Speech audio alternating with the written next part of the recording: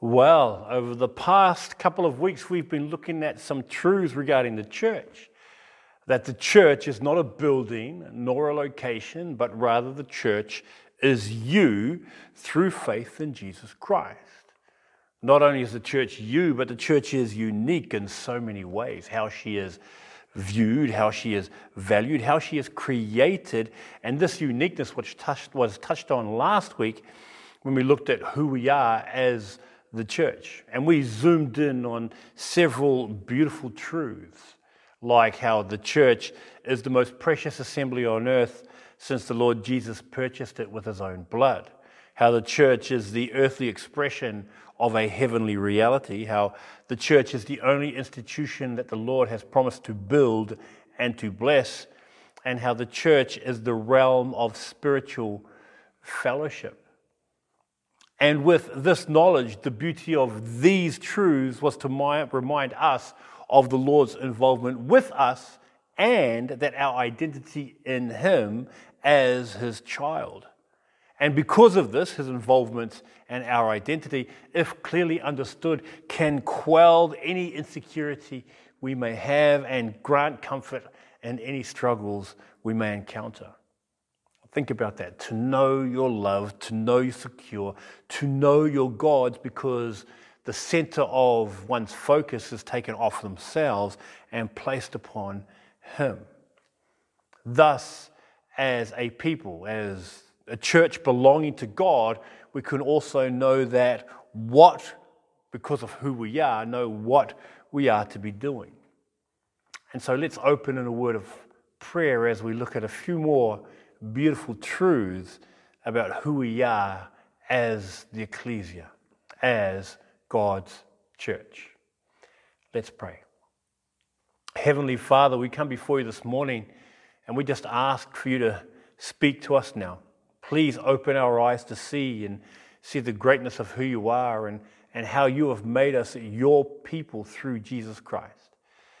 And so as we open your word today, please teach us.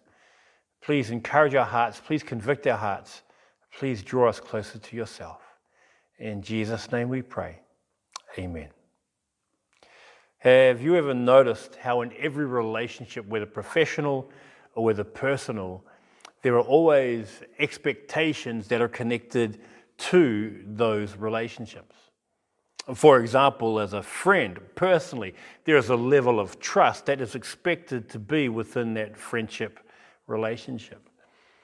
In a family, there is a level of unity or a bond of unity and a level of confidence or a certainty of confidence that takes place within the family, and it's just expected to be present.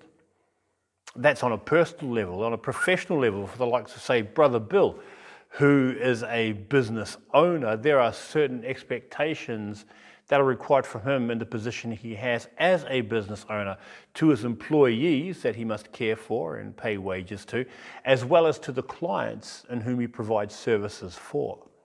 Or the likes of Sister Eva, who as a high school teacher has an expectation of not only teaching the young children well in high school, but also plays a big part in molding and shaping these young minds in preparation for their future. In a similar manner too, if the physical realm is a manifestation of a spiritual reality, then our relationship with Jesus Christ carries with it a certain level of expectation from us too. Yes, my salvation from sin is solely by Jesus Christ and what he has done on the cross. That it was by grace through faith. Ephesians chapter 2, verses 8 and 9 refers to that. It also means that I live my life as his child by the same means, by grace through faith, as we looked at in Colossians chapter 2, verse 6. But like Bill and Eva, like a family member or a friendship, there are also in my spiritual relationship certain expectations that I position myself to meet by entering into that relationship. Thus, as the ecclesia, thus as the church, there are these unique positions we get to partake of and we get to do or perform for the glory of God. For example, did you know the church is the gathering place of true worshipers?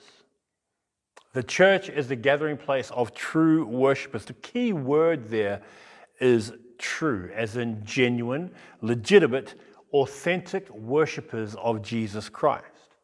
We're told within the scriptures, as well as experience personally, the reality of true and false conversions.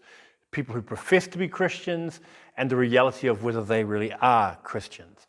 We look in the scriptures and we read about the wheat and the tares. We read of the sheep and the goats.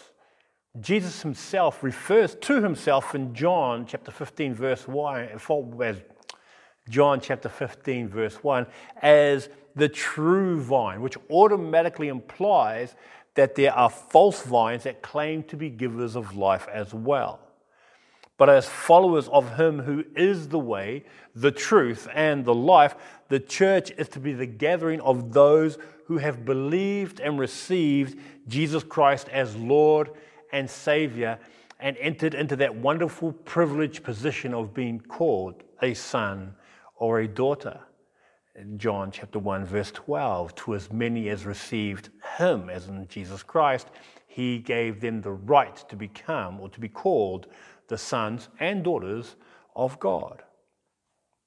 So true worshippers. What is worship? Worship is more than just singing, although a heart of worship can express itself in song. Worship is more than just giving, but a heart of worship is generous.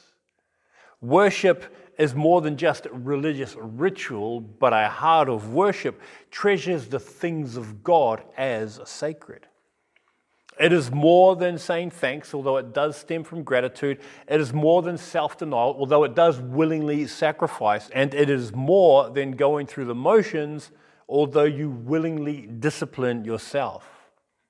Worship, in my simplistic terms, is about the acknowledgement, recognition, and adoration of God in response to God's love and generosity bestowed to and upon me in Jesus Christ. And the ecclesia, the church, is where like-minded people have been the recipients of that same love and of that same generosity as they desire to express their acknowledgement, their recognition, and their adoration, not only individually but also corporately as a people. In their corporate acknowledgement, in their corporate recognition, and in their corporate adoration, in other words, in their corporate worship of the Lord Jesus for what he has done, who on the cross broke the chains that had us enslaved to the God of this world, who liberated us from our own selfish desires, and who freed us from being captive to this world's lust. We read such praiseworthy things, such worship-worthy things in 1 Peter chapter 1, verses 3 to 5. We read this: "Praise be to the God and Father of our Lord Jesus Christ. In his great mercy, he has given us new birth into a living hope through the resurrection of Jesus Christ from the dead, and into an inheritance that can never perish, spoil, or fade. This inheritance is kept in heaven for you who through faith are shielded by God's power until the coming of the salvation that is ready to be revealed in the last time." I encourage you to take these three verses and meditate on the praiseworthy goodness of God expressed here in Jesus Christ. There was an old TV show called Dragnet, and the key phrase that was often used as the policeman interviewed people was just the facts, ma'am. Just the facts, ma'am. And as you look at these facts, you'll note that every single point is worthy of acknowledgement, worthy of recognition, and worthy of adoration. Or in other words, every point is worthy of worship. That we are in mercy given us a new birth. That we have, through the resurrection of Jesus Christ, given a living hope. That we are the receivers of an inheritance that is imperishable and held on to, kept for us, and that through faith we are shielded by God's power until it was be ready to be revealed in the last time. That is a privilege granted to us. If this is who we are as the church, then this is a part of our being as being people of worship. People of, as Philippians 3:3 says, people of the circumcision, as in having our former way of life stripped away, who serve God by His Spirit, willingly living in servitude to a loving master, who boast in Christ Jesus, proclaiming the greatness of His transforming power, and who put no confidence in the flesh, being fully reliant and dependent upon Him. So not only is the ecclesia the gathering of true worshippers, we are also to be the proclaimers and protectors of divine truth. 1 Timothy chapter 3 verse 15 says, "You will know how people ought to conduct themselves in God's household, which is the church of the living God, the pillar and foundation of the truth." It has been said that sometimes churches have desired to become so relevant to the world, they have become irrelevant. That churches have desired to become so relevant to the world that they have become irrelevant. An observation that has a lot of truth to it. In an effort to gain numbers, in a struggle to hold on to its current members, churches are willing to compromise biblical truth, holy values, and godly standards. In an attempt to be more accepted by society or considered as being on the right side of public opinion, have forsaken the very things that caused the church to stand out from the rest of the world in the first place. What caused them to stand out? Divine truth, the gospel of Jesus Christ, the reality of who God is. We are to be proclaimers of the good news, proclaimers of the gospel, which is becoming more increasingly viewed as hate speech. It is becoming more increasingly viewed as being discriminatory. Truths such as that there is none righteous, no, not one, as it says in Romans 3:10. Why? For all have sinned and fall short of the glory of God, as it says in Romans 3:23, and nobody likes to be referred to as a sinner. No one sees themselves in such a way, even though we are told in Romans 5:8 that while we are yet sinners, Christ died for it, because people don't want to acknowledge that they are in need of help, even as sinners. And that as sinners we are told that the wages of sin is death, but the gift of God is eternal life through Jesus Christ our Lord in Romans chapter 6 verse 23. And then we given this wonderful promise in Romans chapter 10 verse 9, that if we confess with our mouths the Lord Jesus and believe in our hearts that God had raised him from the dead, you shall be saved. But that truth now, that divine truth, has been laid aside, that you can't go around calling people sinners, that you can't go around holding people accountable for moral depravity and offenses against God. You can't go around doing such things and hold to such biblical things. That is not popular today. Such things are viewed as archaic and as outdated. But we are called to proclaim that message, not only to proclaim that message of righteousness, proclaim that message of holiness, proclaim that message of goodness and of love, as well as of judgment. While we are called to proclaim that message, we are also called to protect that message. That there is no other foundation that can be laid other than has been laid, which is Jesus Christ. To protect the message that we are to abstain from sexual immorality, as it says in 1 Thessalonians chapter 4, verse 3. To protect the divine truth that we are to be holy because He is holy, as we are told in 1 Peter 1:15. That we are to protect the divine truth, that we are to consider it all joy when we fall into diverse trials, as it says, to consider it all joy, should I say, as it says in James chapter 1, verse 2. Or that we are to pray continually, to rejoice always, and to give thanks in everything, as it says in 1 Thessalonians chapter 5. A little while ago, my wife and I were talking, and this thought arose, which I would encourage you to think and meditate upon yourself.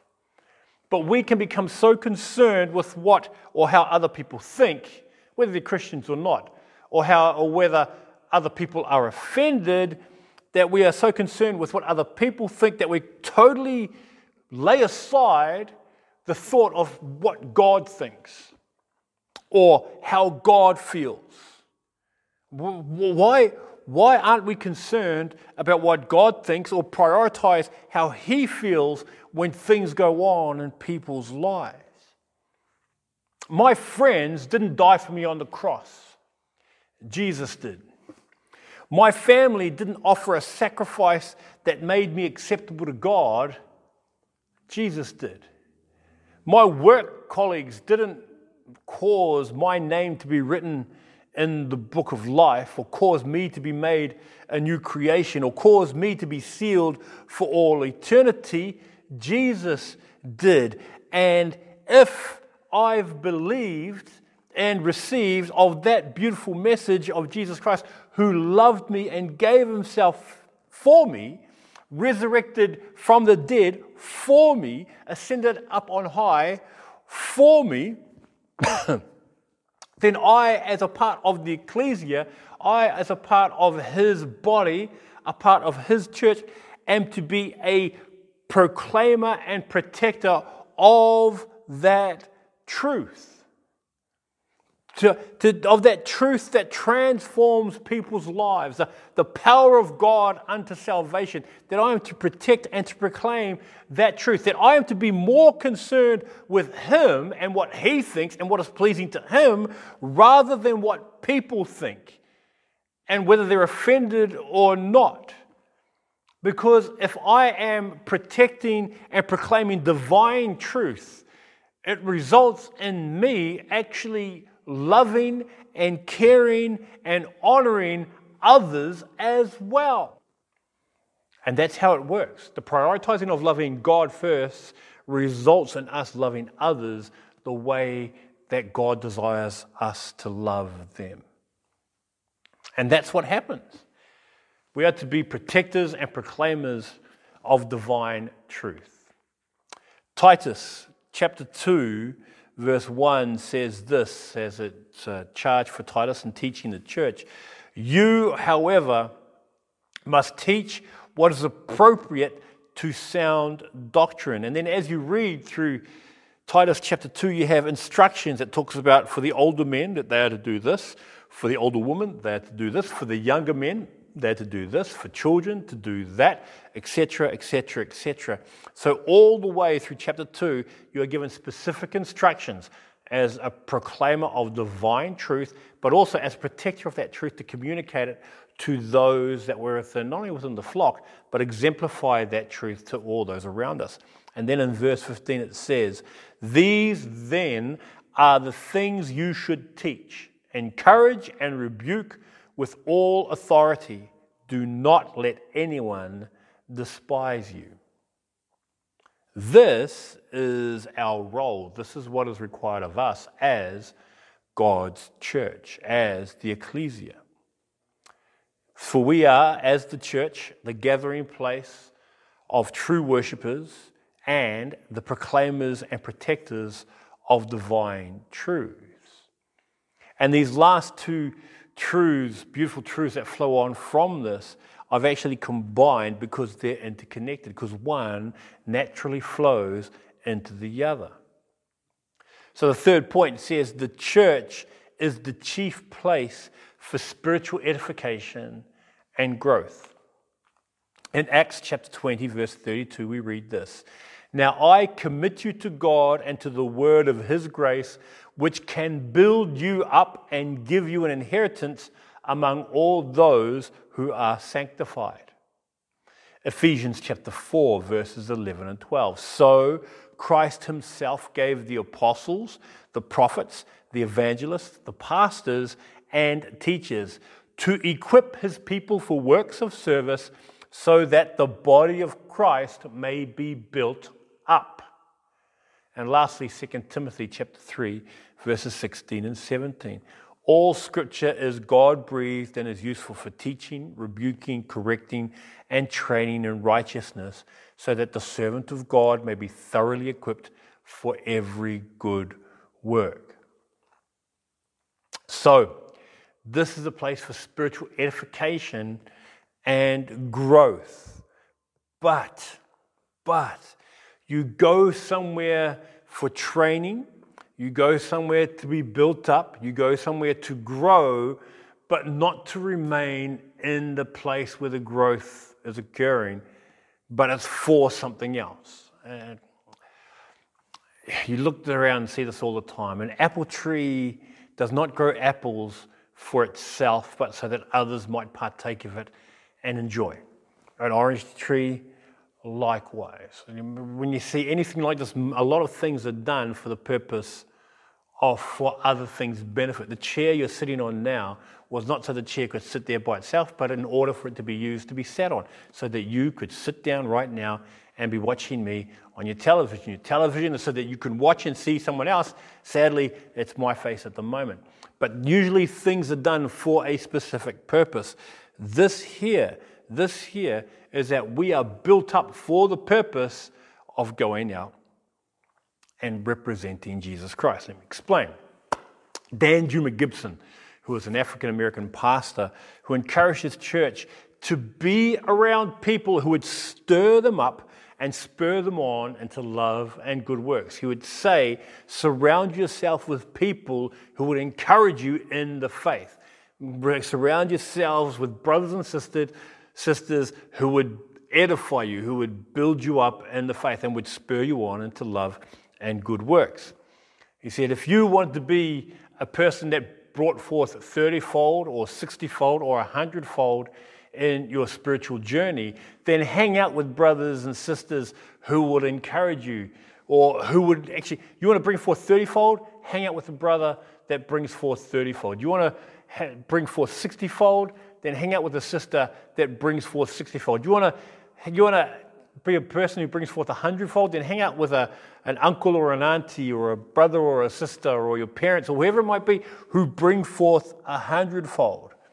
You see, our preparation for growth and our potential for spiritual growth is done so in the church, but the depth of that preparation and the fulfillment of that potential is done in life. It is done where the rubber hits the road. That's where it all takes place. There's no point spending all your time preparing for something and not doing anything with it. Whether it be a sports illustration where if you're practicing skills, whether it might be basketball or volleyball or tennis, whatever it might be, it's wonderful to prepare, but it's actually quite useless if you never actually put yourself in a game or in a situation to use those things.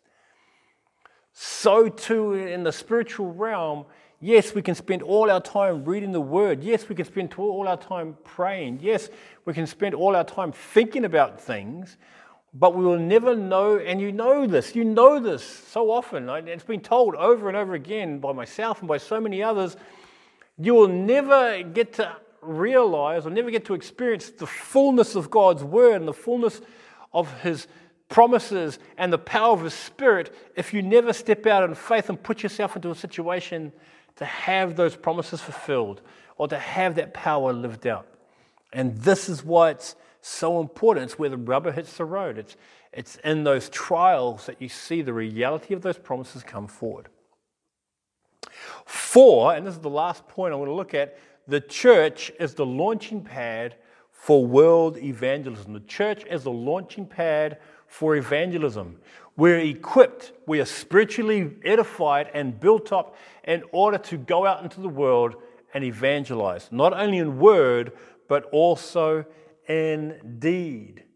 You see, all of these points, all of these truths, how the church is the gathering place for true worshipers, how the church are the protectors and proclaimers of divine truth, how it's the chief place of spiritual edification and growth, it points to the fact that you and I are to be the preachers of the word, being instant in season and out of season in word and in deed. That we are the city on a hill that can be seen by everybody in word and in deed. That we are the light that shines in the darkness in word and in deed. That we are the ambassadors of Christ, that we are the ministers of reconciliation, and that we are the bearers of the gospel of God's salvation in Jesus Christ in word and in deed. And as the church, we are commanded, not suggested, not implied, we are commanded to go into all the world and preach the gospel to all creation. Mark 16:15. Making disciples of all nations, baptizing them in the name of the Father and of the Son and of the Holy Spirit, and teaching them to obey everything that the Lord has commanded us.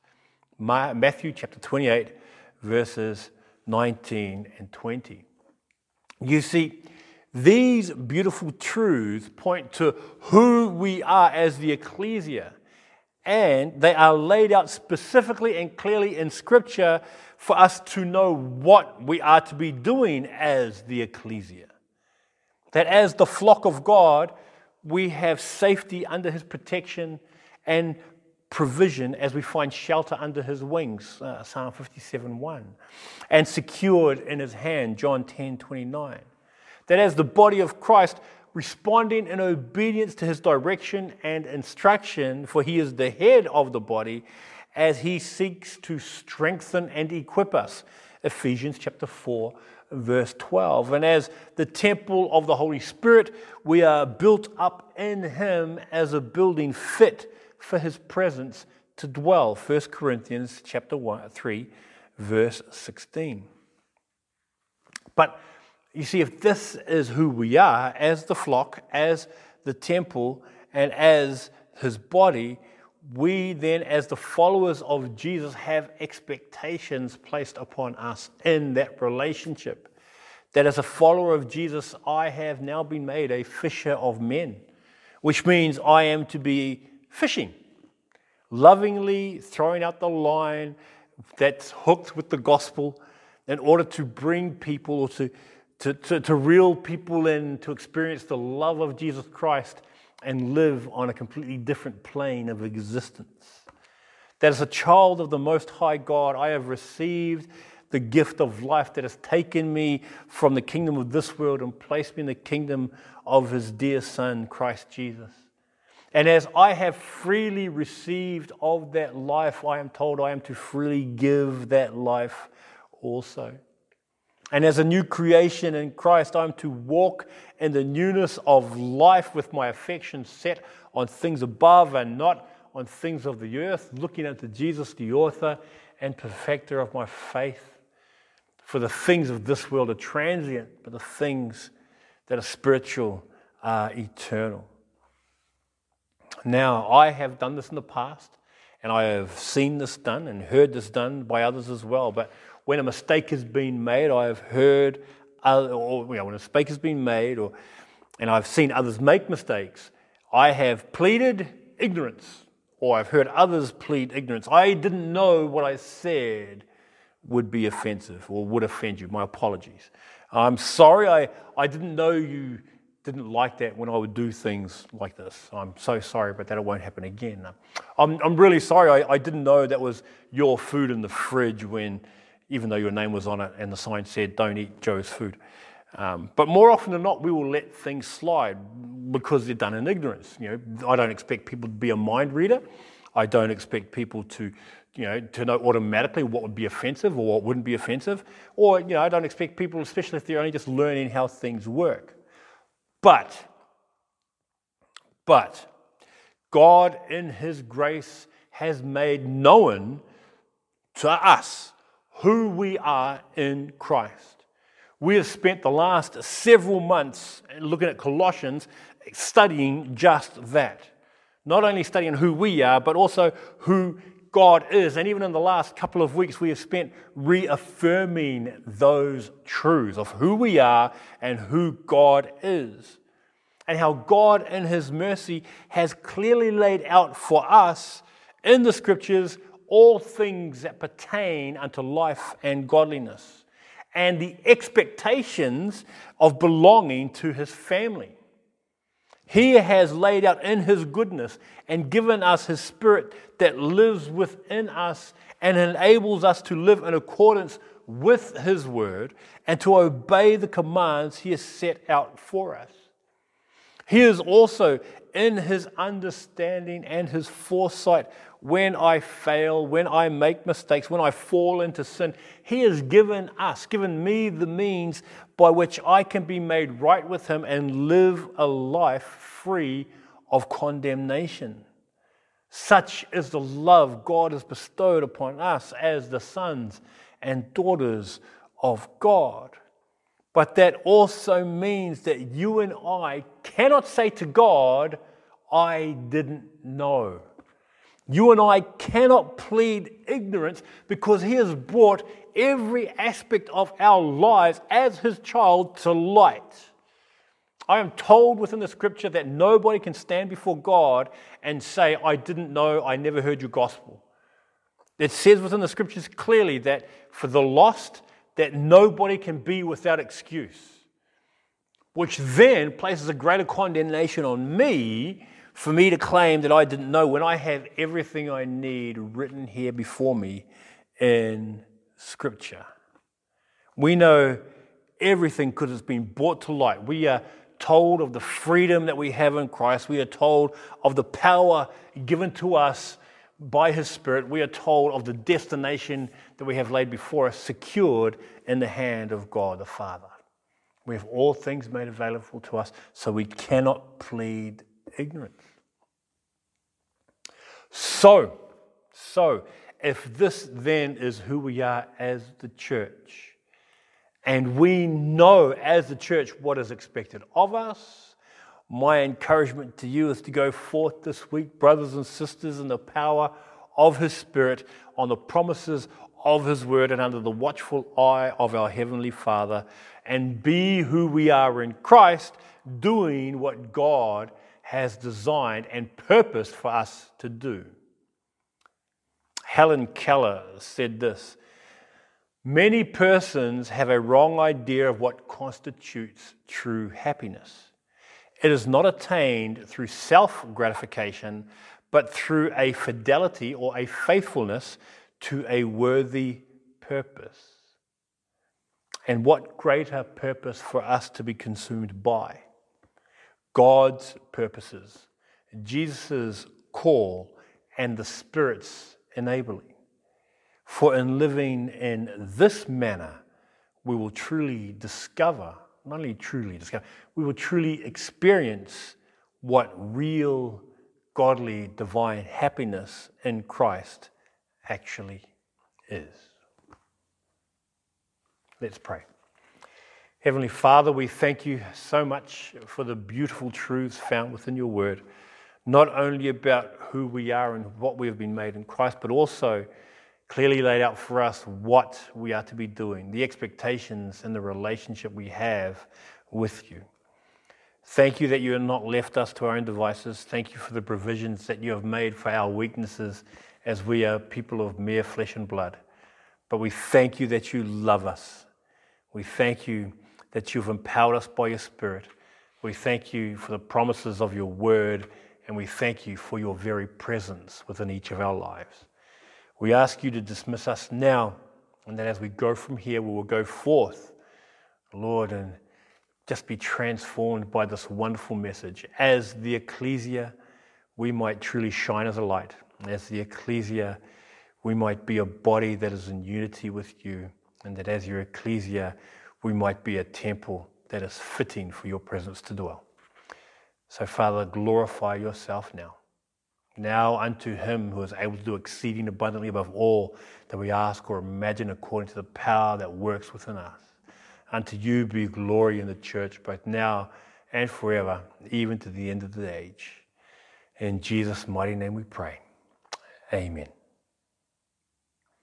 Well, brothers and sisters, thank you very much for that. We are going to have a Zoom fellowship time after this message, so it'd be wonderful to catch up with you, even just for a little bit. And if you aren't able to make it, that is fine. Please continue to pray about the internet being set up. Please continue to try and contact people to say hello and to let them know that they're being prayed for. If I don't see you at the Zoom meeting, I will see you next week. God bless, take care, have a great week, and go forth and represent. Catch you guys later.